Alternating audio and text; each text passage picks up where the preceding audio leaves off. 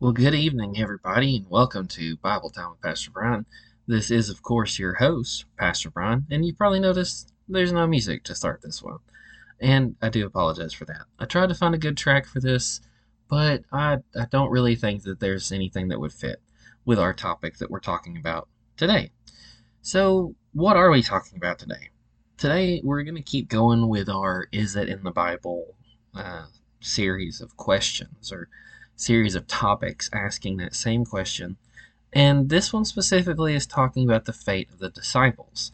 It's something that apparently a lot of people know a lot about, but they don't know why that they know that. They don't know where those beliefs came from. They heard it from a pastor who heard it from a preacher who heard it from the radio who heard it from this one person who read it in a book one time.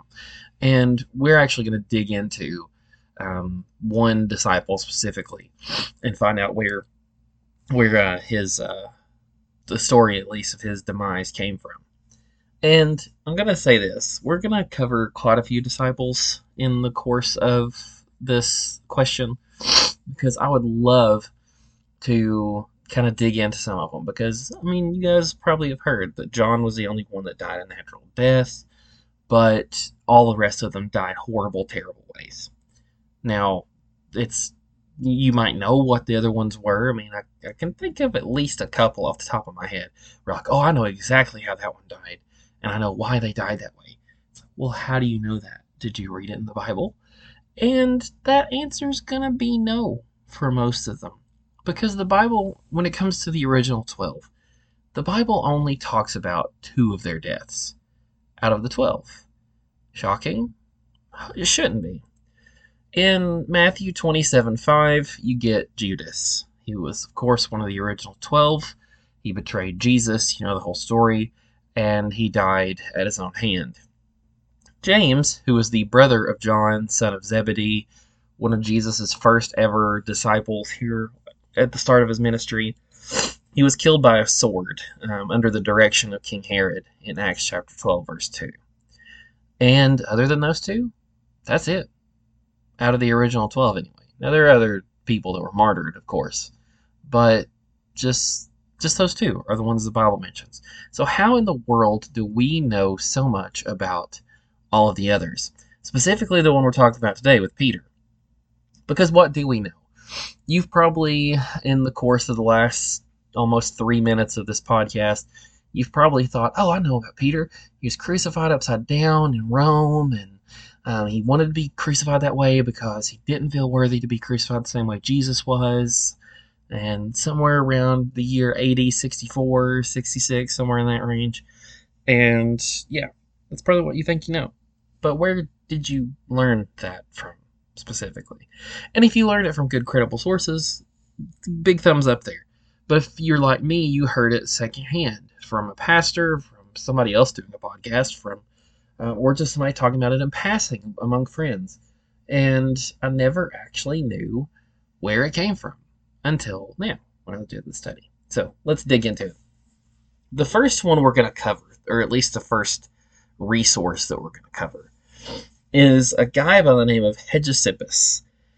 He was writing in the mid-2nd century. He stated in his Passeo Petri et Pauli that Peter is placed in a contest with a famous magician named Simon to raise a young man from the dead.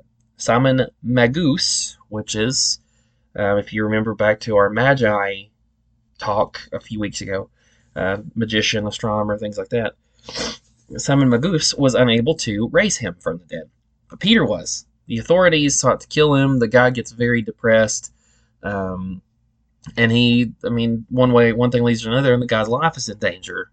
And so Peter actually saves his life, and Simon the magician leaves.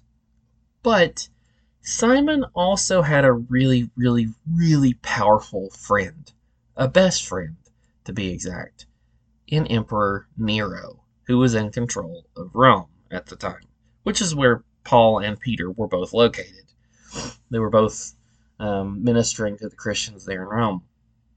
And if you look in history, about the year 80, 64, somewhere in that range, the city of Rome burned. And Nero blamed it on the Christians that lived in the city. Now, did that happen? The fire did, yes. Was it started by Christians? Most historians would say probably not. More than likely, it was actually started by Nero himself because, he did kind of build a palace on top of the burnt part of Rome that Christians supposedly burned. But anywho, at any rate, so Nero is mad at Peter and gives the order for Peter to be executed. And one way or another, Peter ends up hearing about this order being given.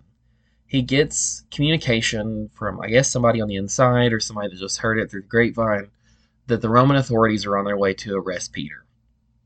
And Peter wants to leave town. He actually wants to leave Rome. Now, why would he want to do that? Is he a coward? Is he scared? Does he want to run?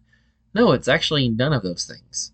The reason why he's wanting to leave is because he thinks that he's of no use to Jesus dead.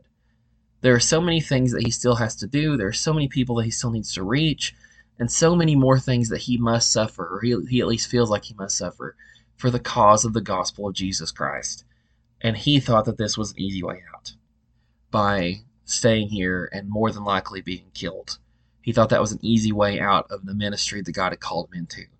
And he just decides to leave. He, in the middle of the night, gets up with a couple other people, and they're trying to sneak out of the city. Well, supposedly, and this is where it gets a little fuzzy, Peter actually has this vision or encounter of some kind with Jesus walking back into the city of Rome. And Peter asks Jesus, of course he falls on his feet, he worships him, he says, "Lord, where are you going?" And Jesus says, "To be crucified again." Once again, apparently, this is what he said. And Peter took this to mean that he needed to go back and be crucified, just as his master was, just as Jesus was. He needed to go suffer the same fate, that it was his time to go.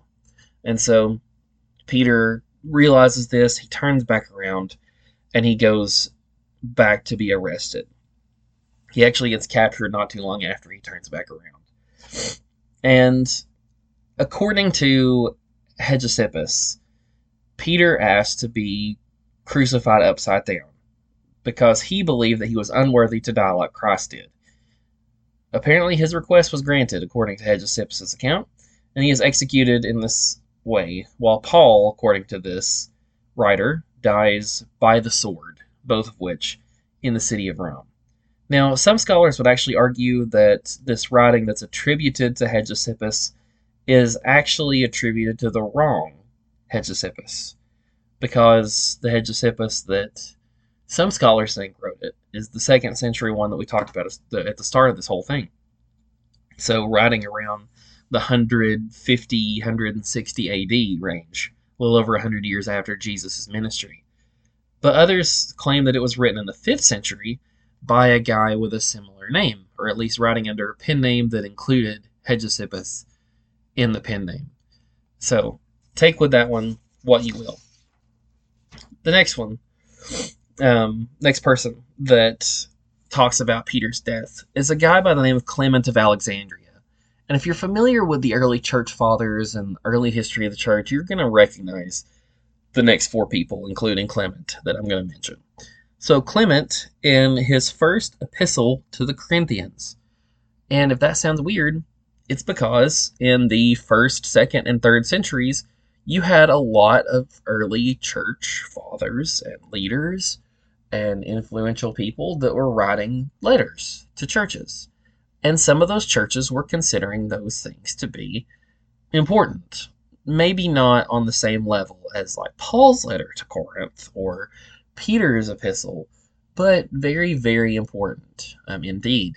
And so Clement of Alexandria, he's writing this epistle to the Church of Corinth. And it was written somewhere in the 90s AD, which, when you think about that, it's only about 60 years after Jesus was around. Only about 30-ish years after Paul's death. And written right around the same time that the book of Revelation was.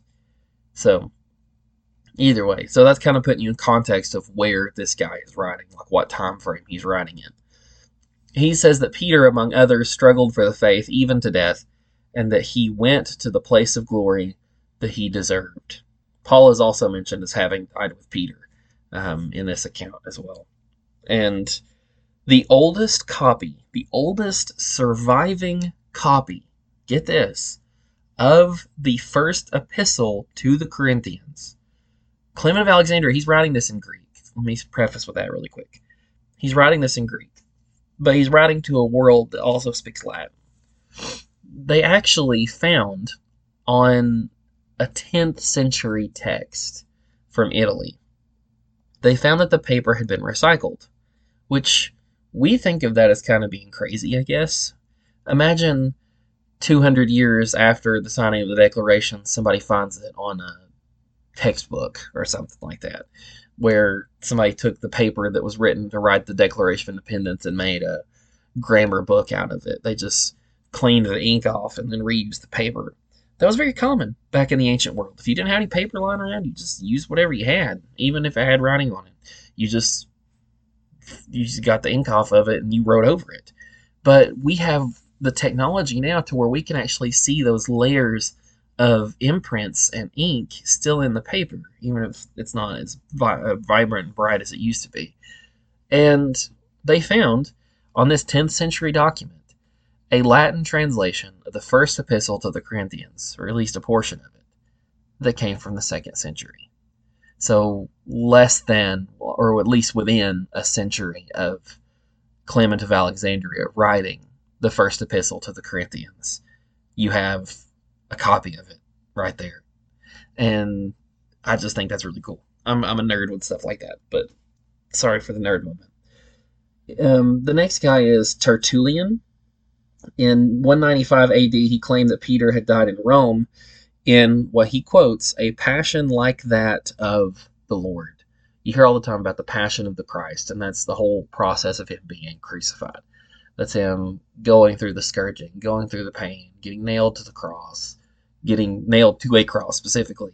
So that's what a crucifixion is. And so a lot of people take that to mean that Tertullian was trying to, push towards the idea and push your brain towards the idea that Peter died the same way that Jesus did. And that Paul, according to him, was crowned with the death of John the Baptist. And if you know anything about the Gospels, you know how John the Baptist died. He was beheaded by King Herod. So Paul was also beheaded. And I'm actually not going to do one on Paul.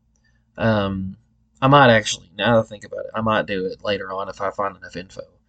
But I will give you this.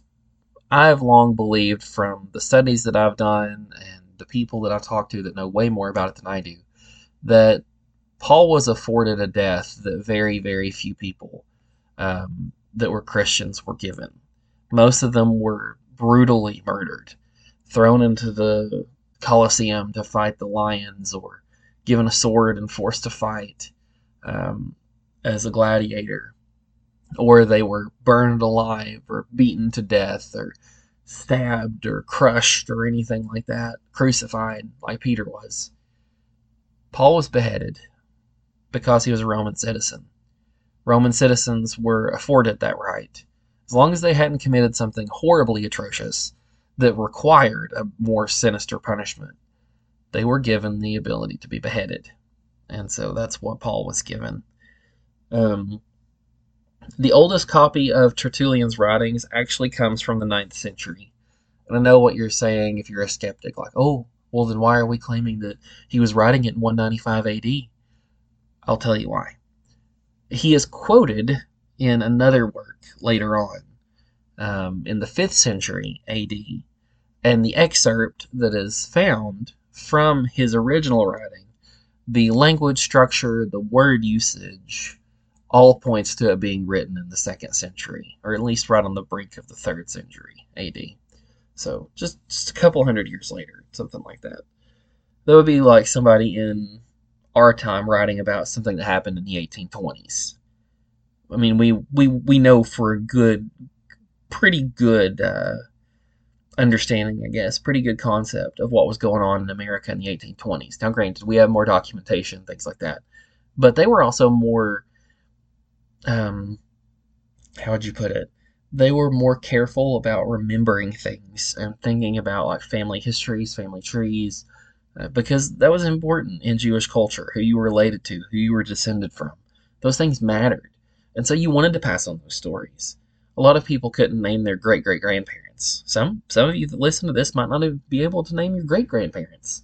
I'm lucky enough to have lived in a family that cared at least a little bit enough about their family tree to where they told me about them and told me stories about their grandparents and their uncles and aunts and cousins and things like that. And in ancient Israel, that was really common. That was very super common. And so, because of this, they have this tradition of remembering things, of wanting to remember things.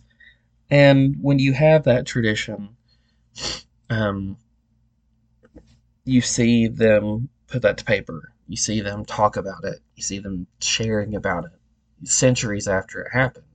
And so you can still trust it, even though it's still 200 years or so after it was actually spoken at first.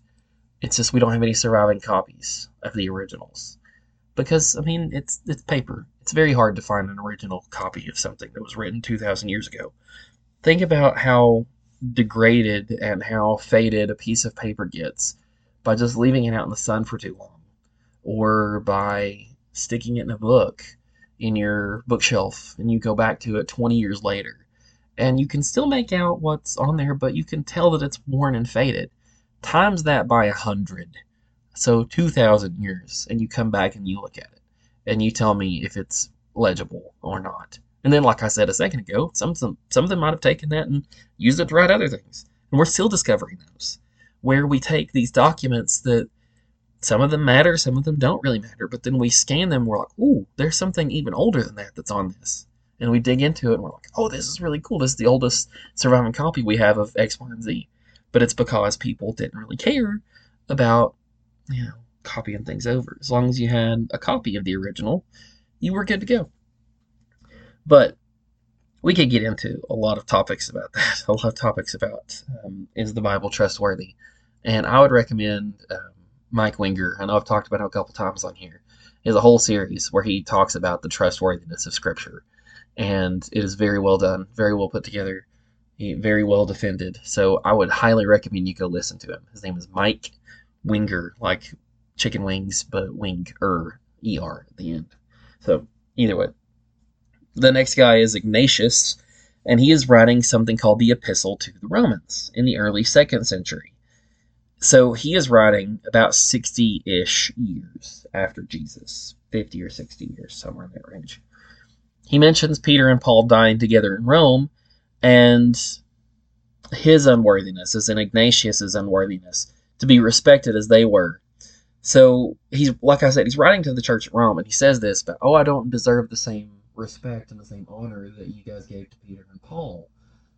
Well, a lot of people have taken that to assume that he is looking to Peter as being the leader of the church in Rome. Because Paul was not the leader of any church. He was the missionary. He was the preacher to the Gentiles that was carrying the gospel throughout the world. And Peter, on the other hand, is in Rome as well at the same time. And so some people take from Ignatius's writings that Peter was the overseer or the bishop over Rome, which gives a foundation to the Catholic belief that the Pope, as in Pope Francis, that's currently sitting as the Pope, is the direct representative, just like Peter was. Like he is in that direct line from Peter himself as the leader and overseer of the church at Rome. Now, when it comes to Ignatius's Epistle to the Romans, oldest copy we have is from the 10th century. And it is I think it's a Latin translation of Ignatius's writings, but he actually is referenced in the 4th century AD. So, way back. 600 years before the oldest copy, we have a copy of something else that's talking about Ignatius. So, and talking about his writings and his epistle to the Romans and quoting it.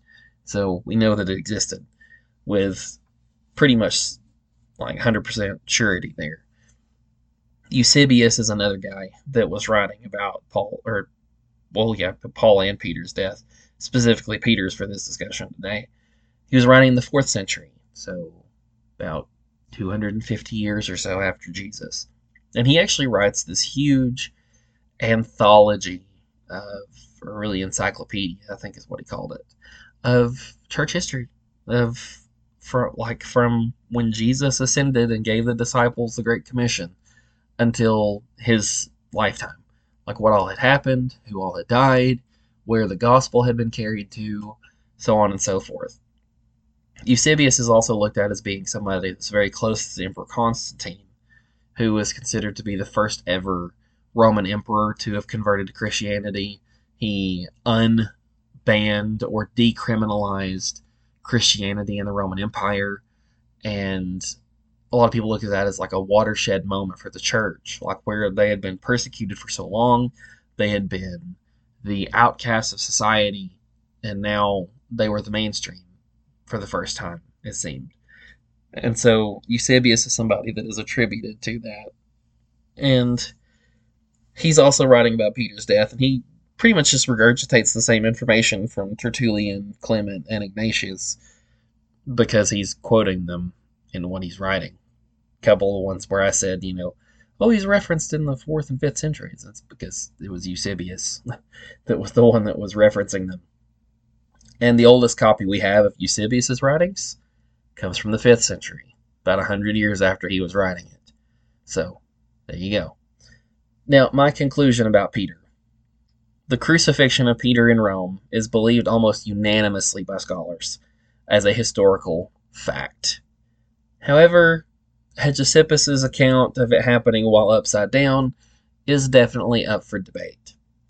Either way, I think we can say with strong confidence that Peter died by being crucified in Rome, and he was buried there in Rome. So, because there was quite a few people that were members of the church that more than likely were the ones that were given his body that wanted him to have a good burial, so they buried him in Rome with them. And there's a couple interesting things attached to that, and I'm not saying that. I'm trying to think of how to put this. I'm not saying that the Catholic idea of this is correct. It's not what I'm saying at all. But what I am saying is this. Peter lived in Rome. He was executed in Rome. He was buried in Rome. Could he have been buried under the Vatican? Potentially. They did find a skeleton in a vault way, way, way down in the depths of the catacombs below the Vatican itself. And they found the body of somebody that would have been in their 60s, maybe 70s, that died in the 1st century. So same time that Peter was alive, probably about the same age that Peter would have been, and about the same time that he would have died. Could it be Peter? Maybe. Is it Peter? We don't know. But they think that it is. They claim that it is Peter. Or at least Peter is in that same vicinity. And that they have literally built their church upon Peter as a fulfillment of Jesus's quote that he gave to Peter about, upon this rock I will build my church, when he gives Peter the name, Peter. And they have taken themselves as being the representatives, the continuation, the descendants of the original church. So I could get into a whole topic about that at some point if I wanted to, but not tonight. So for tonight, the answer to the question is this. Is it in the Bible about Peter's crucifixion? No, it's not. Are the details about Peter's death included in the Bible? No, they are not. But we have from very trusted sources that are outside the Bible. I will give it that. But they are from trusted church fathers that have been looked to for information and guidance about the culture of the day, the society of the day, the events of the time, that all say that that's how Peter died. And some of them were really close, timeline-wise. Like Clement was writing just a few years after it, maybe about 20 years or so, when he was writing about Peter's death. So you can trust it. I firmly believe that Peter did die, and that he did die from crucifixion.